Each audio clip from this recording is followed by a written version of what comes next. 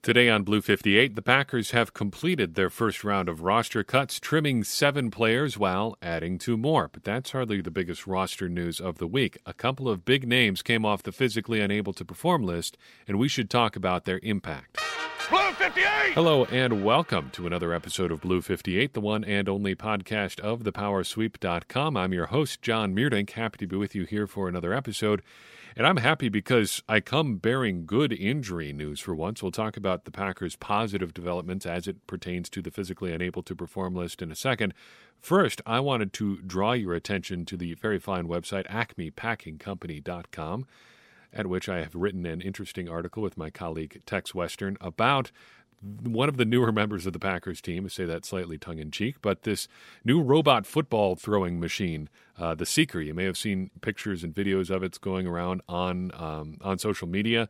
It's the new replacement for their defective Jugs machine, and I caught up with the guys who invented the machine and brought it to Green Bay, and now are helping the Packers integrate it into their practices, just learning a little bit more about what it is, how it works, and all that sort of stuff. So check that out as well. But we have some more pressing issues to discuss than just robotic gadgets and things like that, because the Packers completed their first round of roster cuts this afternoon, getting down technically to 84 players.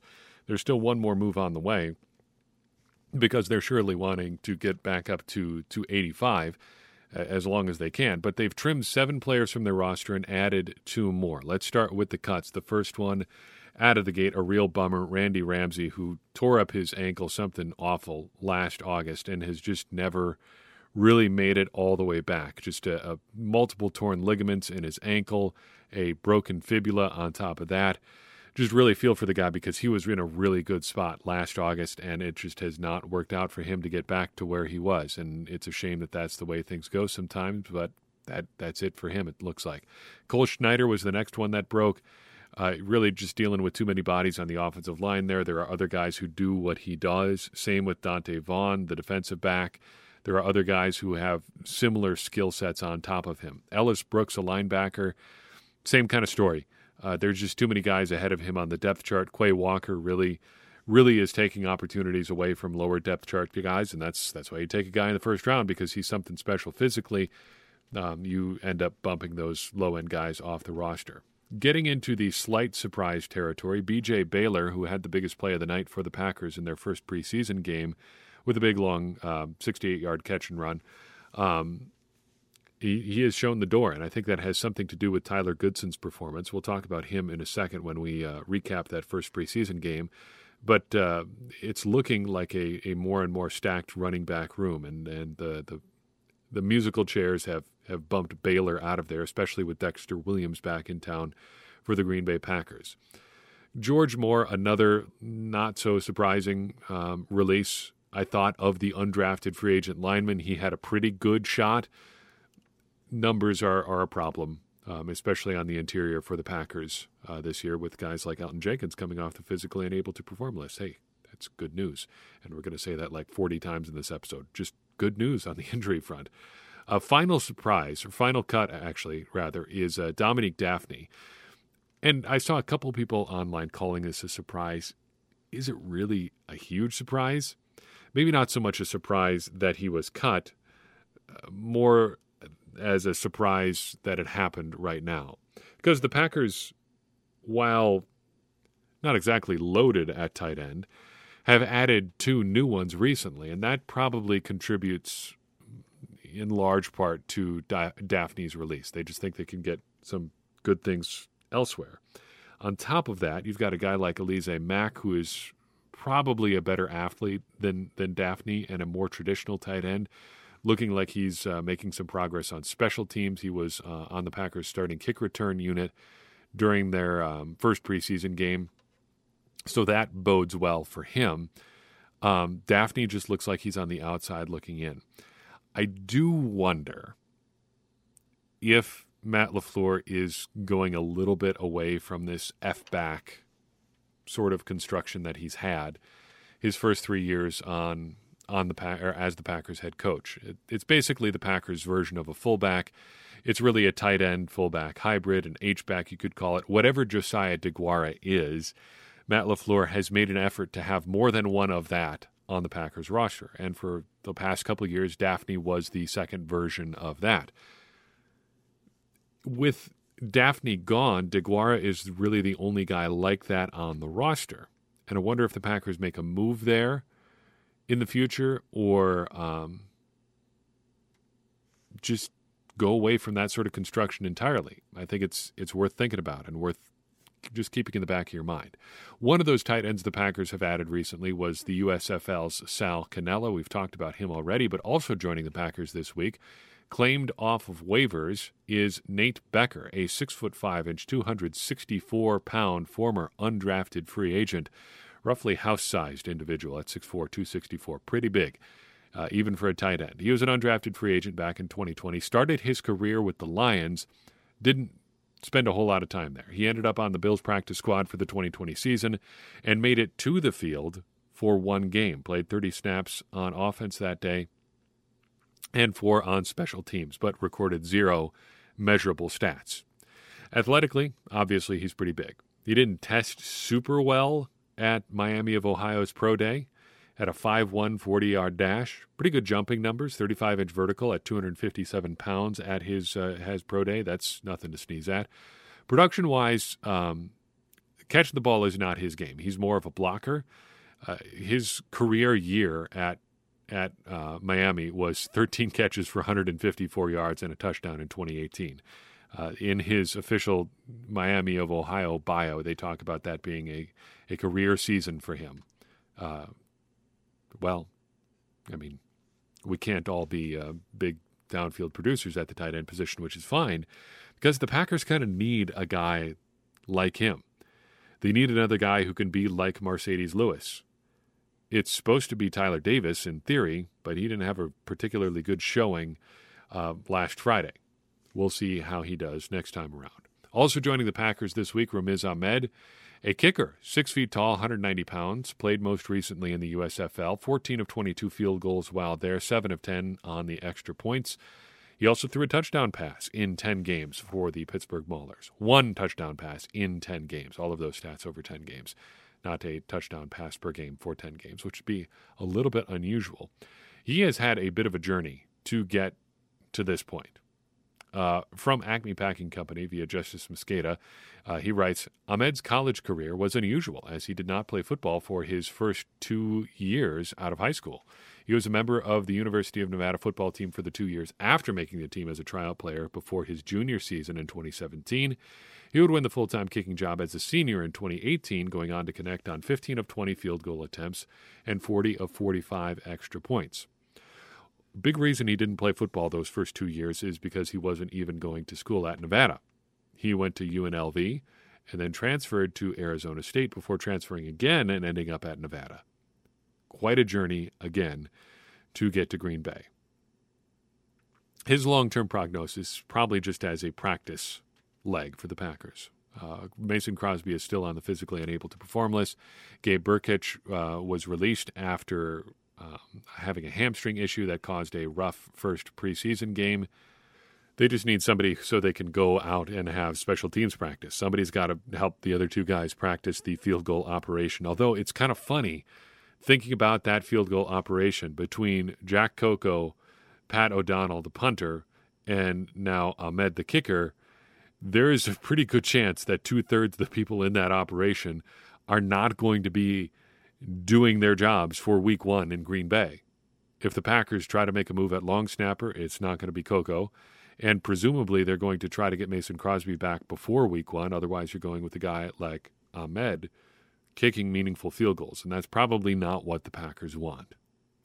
In any case, the Packers have survived their first round of roster cuts. And now we just wait for number 2. That's not the big news this week. It is the big news on the NFL calendar, but as far as the Packers go, the big news on the injury front was getting 3 noteworthy guys off the physically unable to perform list. In order of interestingness, Christian Watson, Robert Tonyan, and Elton Jenkins all returned to practice this week. Starting with Watson, hey, nice to have. I think there's a pretty good chance that he can come along quickly in the offense, though he is certainly behind the 8 ball right now. But just given the role that he is likely to play, he can probably get in the swing of things pretty quickly. It's going to be a lot of vertical stuff. It's going to be a lot of Marquez Valdes-Scantling type stuff. Although, again, to emphasize, he is not an MVS type player. There's a lot of other stuff he can do. Getting him on the field early is going to involve him doing that kind of thing because, shoot, he's a big, tall, fast receiver. Why wouldn't you send him deep? With Romeo Doubs coming along the way he has, I think the Packers can also afford to bring Watson along a little bit more slowly, which is a great situation to have. Robert Tonyan is interesting in that he elevates his position group, I think, more than almost any other single player does on the Packers. The tight end group is pretty unremarkable even with him, but without him, they're almost entirely an afterthought. There's really nobody in that group who scares opposing defenses at all. When Marcedes Lewis does get open, it's basically by accident. Tonyan at least can win some one-on-one type matchups. That's what he brings to the Packers offense, and it's good to have him back out there. However, the crown jewel of the physically unable to perform list, at least as far as this week goes, is Elgton Jenkins. It's truly almost inconceivable that he is back because he tore his ACL in November. Now he is, from all indications, on track to be in the lineup for week 1. Amazing. There's truly nothing Elgton Jenkins can't do. If I start having problems around my house just with random stuff, I'm going to start calling him just to see if he has an opinion on it. I mean, it looks like he can do just about anything. You might as well ask him. I mean, do you know anything about water heaters, Elton? We can just see. You want to take a look? You can fix everything else. I don't have any problems with my water heater yet, but you never know. Maybe there's something that I haven't even thought of that he can just sort out for us. Jokes aside, with Elgton Jenkins back on the field, the Packers and us can really start firming up that week 1 offensive line lineup. I think right now this is what we've got. Left to right, you're starting with Yosh Nijman at left tackle. If it's not David Bakhtiari, I'm still not entirely ruling out that possibility. It does become less likely by the day, but if it's not Bakhtiari, it'll be Yosh Nijman at left tackle. He seems to have really settled in there based on what we've been seeing out of practice. Left guard, no big surprise, probably John Runyon Jr. At center, there's been no real reason to consider anybody other than Josh Myers. Right guard seems to be the one that's up in the air right now. It's going to be one of Royce Newman, Zach Tom, or Jake Hansen. That seems to be the order of things right now. Hansen seems to have fallen off a little bit as the Packers have gone further into camp. Zach Tom and Royce Newman, I think, are fighting it out for the guard spot. They are both on the lighter side for a guard, especially given what the Packers have tended towards recently. And I think that is worth monitoring, whoever ends up getting the job. I think Newman probably has a slight leg up just being the incumbent for week 1. But you could see a situation like Lane Taylor and Elgton Jenkins from a couple years back where Tom takes over fairly early in the season. And then right tackle is probably going to be Elgton Jenkins. I think that's best for him. That's best for the Packers. And he seems to have settled in there basically right away. So the Packers seem to be in really good shape on the offensive line. Certainly much better than they were a week ago. It just continues to be a work in progress. And I think until we get to the point where we know for sure what David Bakhtiari's status is for this season, it's going to continue to be a work in progress. And that's okay. Things can be a work in progress. You don't have to have everything figured out in September. The goal is to have everything figured out and clicking in January. So we got some time for getting there. That's probably why even last year I was slower to sound the alarm on David Bakhtiari than maybe was justified. And you know, there was obviously some extenuating circumstances behind the scene. As we've learned in time, there were some additional procedures going on there. But the point still stands. What a guy's health is in September is ultimately irrelevant compared to what his health is in January when you're trying to make the Super Bowl. The problem for David Bakhtiari last year wasn't that he wasn't ready for the Packers' Week 1 loss in Jacksonville. The problem was that he wasn't around when the Packers were losing to the 49ers in the playoffs. Now, would he ultimately have made that big of a difference in that game? I don't really know. But having two bad tackles out there was certainly worse than just having one bad tackle out there and David Bakhtiari on the other side. So, yes, it is frustrating to not see him out there yet. We're trying to figure things out for further down the line.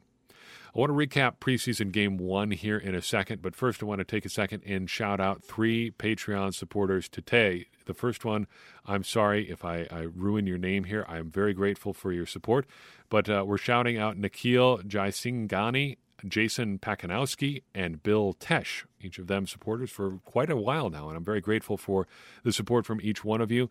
I just want to give another plug for our great online community springing up around the Power Sweep and Blue 58. If you choose to support us on Patreon, you have an exclusive invite to our patron-only Discord server. It's a great place to talk football from basically all year round, and you've got people from all around the world there talking football with you. Great place to be. I enjoy checking in there literally every single day. We've always got something going on. It's not always football related either, but it's a great group of people, and I would encourage you to become a part of it as well. Head to patreon.com/thepowersweep. Chip in any monthly amount, and we'll see you in the Discord server. It's a great place to be. All right, preseason game 1. I understand now that as we record this, it is Tuesday. You're going to be hearing it at the earliest on Wednesday, so I'm not going to waste a lot of time going point by point through the preseason game. Chances are you've already digested a lot of content about this game already. I would like to talk about, what have I got? 6 players on the list here, all of whom I thought played pretty well, with one caveat in there, and we'll talk about him when we get to it. The first one I want to talk about is Romeo Doubs. He was as advertised. It's been nothing but good things coming out about him in training camp. Sure, there was some growing pains out there. Dropped a pass he should have caught that led to an interception, but shoot, I mean, he looks the part. He looks like he could play at the NFL level. I have no notes. I need to see nothing more from him before I'm ready for him to play in week 1.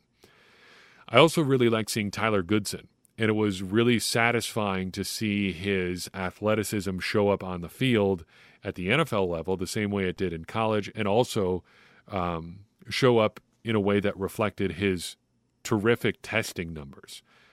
Very quick to the outside, easily the fastest looking running back on the Packers roster, and his testing numbers suggest that he's easily the fastest anyway, but he just looks so fast with the ball in his hand. It was cool to see him on the field. It was a little bit less smooth running inside versus outside, but speed that overpowering. If he can get to the corner, it really doesn't matter if he can't run inside anyway. Flipping over to defense, I was happy with what I saw from Jack Heflin. I've seen a couple other people disagree with that assessment. Some people weren't quite as high on him. I thought he looked more physically developed than he was last year. He looked stout at the point of attack on a couple of plays, and there's a lot of stuff going on during a preseason game, so if I missed something there, that's fine. If you have a different take on Heflin, that's fine with me. I thought he looked better. Also looking better was Shamar Jean-Charles, or John Charles, whichever pronunciation you like to go with there. He, too, I thought, looked significantly further along physically than he was last year. He's always going to be a little bit on the slighter build side of things, but he looked more muscular, I thought, this year. Last Friday, looked very competitive when the ball was in the air the one time it came his way. It just looked solid. It just looked like he had a really solid performance. I also was very pleased to see J.J. Enagbare basically play exactly the way that we talked about him. He looks like a gamer, and he's followed it up since with a couple of really solid practices, but to the point that the Packers played last Friday night, he had sort of a quiet camp. He looked like he belonged out there.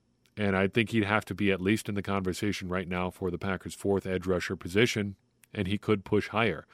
But a guy who was productive in college ends up looking like he could play in the pros. Who'd have thunk it? Finally, I think we ought to spend a couple minutes talking about Jordan Love. And I feel like we're kind of stuck talking about Jordan Love a lot. But that's just how things go when you have a former first-round pick who hasn't really been on the field on your roster. It has become clear to me that Jordan Love is a bit of a Rorschach test. You look at him, and it really is going to say more about you than about him when you evaluate his performance. Because I think to this point, people are basically dug in on their Jordan Love positions. There are no more Jordan Love takes available at the take store. Pretty much everybody has the takes that they're going to have at this point. I could kind of see it either way from Friday night. And I think we should make that case both ways. On the good side, I think you look at Jordan Love on Friday and say he was efficient enough. He got the Packers into the end zone. He played with more authority, made a couple really nice throws. His throw to Danny Davis, I thought, was the best throw I'd seen from him in his time in Green Bay so far, just because of what it takes as a quarterback to analyze the defense on the fly and to throw a ball that a guy has to come back and get on purpose. That's a level of quarterback sophistication that we haven't really seen from Jordan Love yet. And overall, I thought he just looked confident in the operation of the offense. So if you are inclined to argue that Jordan Love is good and doing better, those are the sort of things that you might say. And I think there is some real merit to most or all of those things. There's also the bad side of things. Though he was better, he was also inconsistent. Though it was improved from what we've seen in the past, the accuracy still was not his strength. It was not as good as it should be. Though 2 of the interceptions that he threw were not necessarily his fault, one of them definitely was. And the pass that resulted in an interception after Romeo Doubs couldn't haul in the ball wouldn't have been picked off with a better throw. There are legitimate criticisms of Jordan Love's performance from last week too. Even if you're inclined to think everything was hunky-dory overall, I don't think you can dismiss some of the negative aspects either. If you ask me which way I lean, I would say he did look better, but I lean a little bit more toward it wasn't that great side of things, and here's why. The big reason for me is that all the praise for Love still seems like we're grading on a curve. Jordan Love was drafted as a developmental quarterback. Everyone knew that when he was taken. He was not the sort of quarterback where you say, we're going to take him, we're going to start him early in the season, if not week 1, and we're just going to go. Even if he was drafted to a team other than the Packers, that probably would have been the reality for Love. He was going to need some time. So year 1, you talk about him like he's a developmental prospect. Year 2, people still talked about him like he was a developmental prospect, and that was fair because he hadn't had a real preseason as a rookie. His offseason was trash just because of all the stuff going on with COVID. Okay, we can grade a little bit on a curve. But here we are in year 3. When does it stop? When do we get to talk about Jordan Love for what he is right now than the process that he's going through to become something else? Because the hope is that he's going to be good someday. But if he's not good right now, when do we get to start talking about that? And maybe you say, yeah, he is good right now. Okay.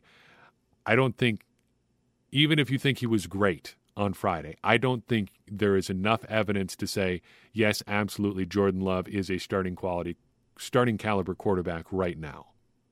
He's still on that developmental timeline.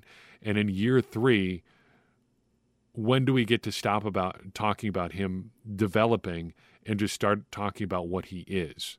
Because in year 3, you start having to talk about, like we've discussed in the not-too-recent past here, fifth-year options and post-Aaron Rodgers life. When do we stop talking about the projections and just talking about whether or not Jordan Love can do the job? I think the best way, though, to look at this is to think about the Jordan Love take situation this way. What would it take to convince you to take up the opposite stance of what you have right now? What evidence would you need to see to change your mind on Jordan Love? This, I think, is a good question to ask as you have discussions of any sort with someone who disagrees with you. Just before you get too far down the road, ask them, what would it take to change your mind? This is a good way to talk to people who are really hardcore into some certain conspiracy theories, because very quickly you'll realize that it's not worth it talking to them because there's no evidence that could change their mind. And I think a responsible thing to do as a thinking person is, even if you're fairly certain on a position, to be willing to think through what evidence it would take to change your mind. So let's talk through that just for a second. Say you're of the mindset that Jordan Love wasn't great last Friday night. What evidence would it take to change your mind? For me, if I'm in that camp, and I think I lean that way, I would ask for more consistency down to down, especially on short routes. I think if you looked at a lot of the out routes that he threw, a lot of the short flat routes, it wasn't great. It was inconsistent, and it was an adventure sometimes. I would also like to see one really dominant performance. I would like to see a game where Jordan Love just really gets out and rips it. Just shows, look at me, I'm a first-round pick. I do have that Patrick Mahomes arm talent that everybody talks about. I want to see a few big-time throws. I want to see Jordan Love really say, I'm here, this is what I can do. Watch me throw a monster deep ball to Christian Watson. Watch me put one on right between the 8 and the 7 to Romeo Doubs on a cross-field out route. Watch me sneak one in between a couple defenders, just really lighten it up. I would love to see that. Or if we can't get that, I would love to have a game where you don't have to explain things away for Jordan Love. I don't want to have a Chiefs game where you can say, well, they were trying to run the Aaron Rodgers offense with Jordan Love. Because while that's true, it's not helpful. I don't want to have a Detroit Lions game where you're saying, well, it was a meaningless game, he was playing with all backups, because while that's true, it again is not helpful in your evaluation. I don't want to have a game where you have the head coach of the Packers standing up at the podium after the game saying, well, I mean, those picks weren't really his fault, because again, while that is true, it does not necessarily add very much to our overall understanding of Jordan Love. I just want him to have a game where you say, this is Jordan Love. We didn't have any extenuating circumstances around Jordan Love. This was the Love experience. Say on the other side that you were convinced that Jordan Love had a very good performance on Friday night. And again, I can be sympathetic to that viewpoint, even if I don't share it myself. I would have to imagine, though, that if you are open to the possibility that you're wrong about last Friday night, if you think he played well, that you would have to see probably a couple bad performances in a row. You would have to see maybe him not play well the next 2 preseason games and play really badly. This one was a lot tougher, I'll have to admit, than the bad case, because it's harder to come up with evidence of a negative thing. Because you want to see the good, especially if you're invested in his success, if you really believe in Jordan Love. It's hard to talk yourself out of a guy being good if you were already convinced that he was good. On top of the couple bad performances in a row, I would love to see, or I would probably have to see, if I was convinced that Love was the answer post-Rodgers, I would need to see a lot more public complaining from the head coach. One of the stronger arguments, I think, for Jordan Love, at least as it pertains to the last Friday night, is that Matt LaFleur didn't seem overly concerned. If you are bothered by the picks, that's one thing. You're a little bit alone because Matt LaFleur isn't there with you, which matters a lot. You understand in general, though, why Matt LaFleur might be hesitant to criticize Jordan Love. For starters, he is coming along. He's a young player. He's developing. But on top of that, Matt LaFleur has a really good reason to not be super concerned about Jordan Love, and that reason is named Aaron Rodgers. As long as LaFleur has Aaron Rodgers, how worried is he really going to be about Jordan Love? If Rodgers plays well this season and next, and the Packers win a Super Bowl in one of those 2 years, or maybe both, it doesn't matter for LaFleur's long-term career how Jordan Love pans out, because rings, baby. He's got one. Maybe two. And if Jordan Love ends up being good after that, so much the better. But he cares right now whether or not Aaron Rodgers is good. So you understand why you may not get a ton of public criticism from LaFleur on Love. But I would have to imagine, if you were inclined to believe that Love has been really good, if LaFleur got up and gave some really pointed criticism of Love, you'd have to at least think about it a little bit differently. I don't really have a firm ending for this segment. I just want to remind all of us, maybe me most of all, that even if you're convinced of one thing pretty firmly, you should at least be open to the idea of changing your mind on that. That's something that I am always going to need to work on. Maybe it's something that you and I can work on together as we work to become smarter Packers fans. That's all I've got for you in this episode. I do appreciate listening in. I would appreciate it even more if you would take a second and share this episode with someone you think would enjoy it. That's going to get more people involved in this conversation about the Green Bay Packers, which in turn is going to help all of us, me included, once again, become smarter Packers fans. And as I always say, smarter Packers fans are better Packers fans, and better Packers fans are what we all want to be. I'm your host, John Meerdink. We'll see you next time on Blue 58.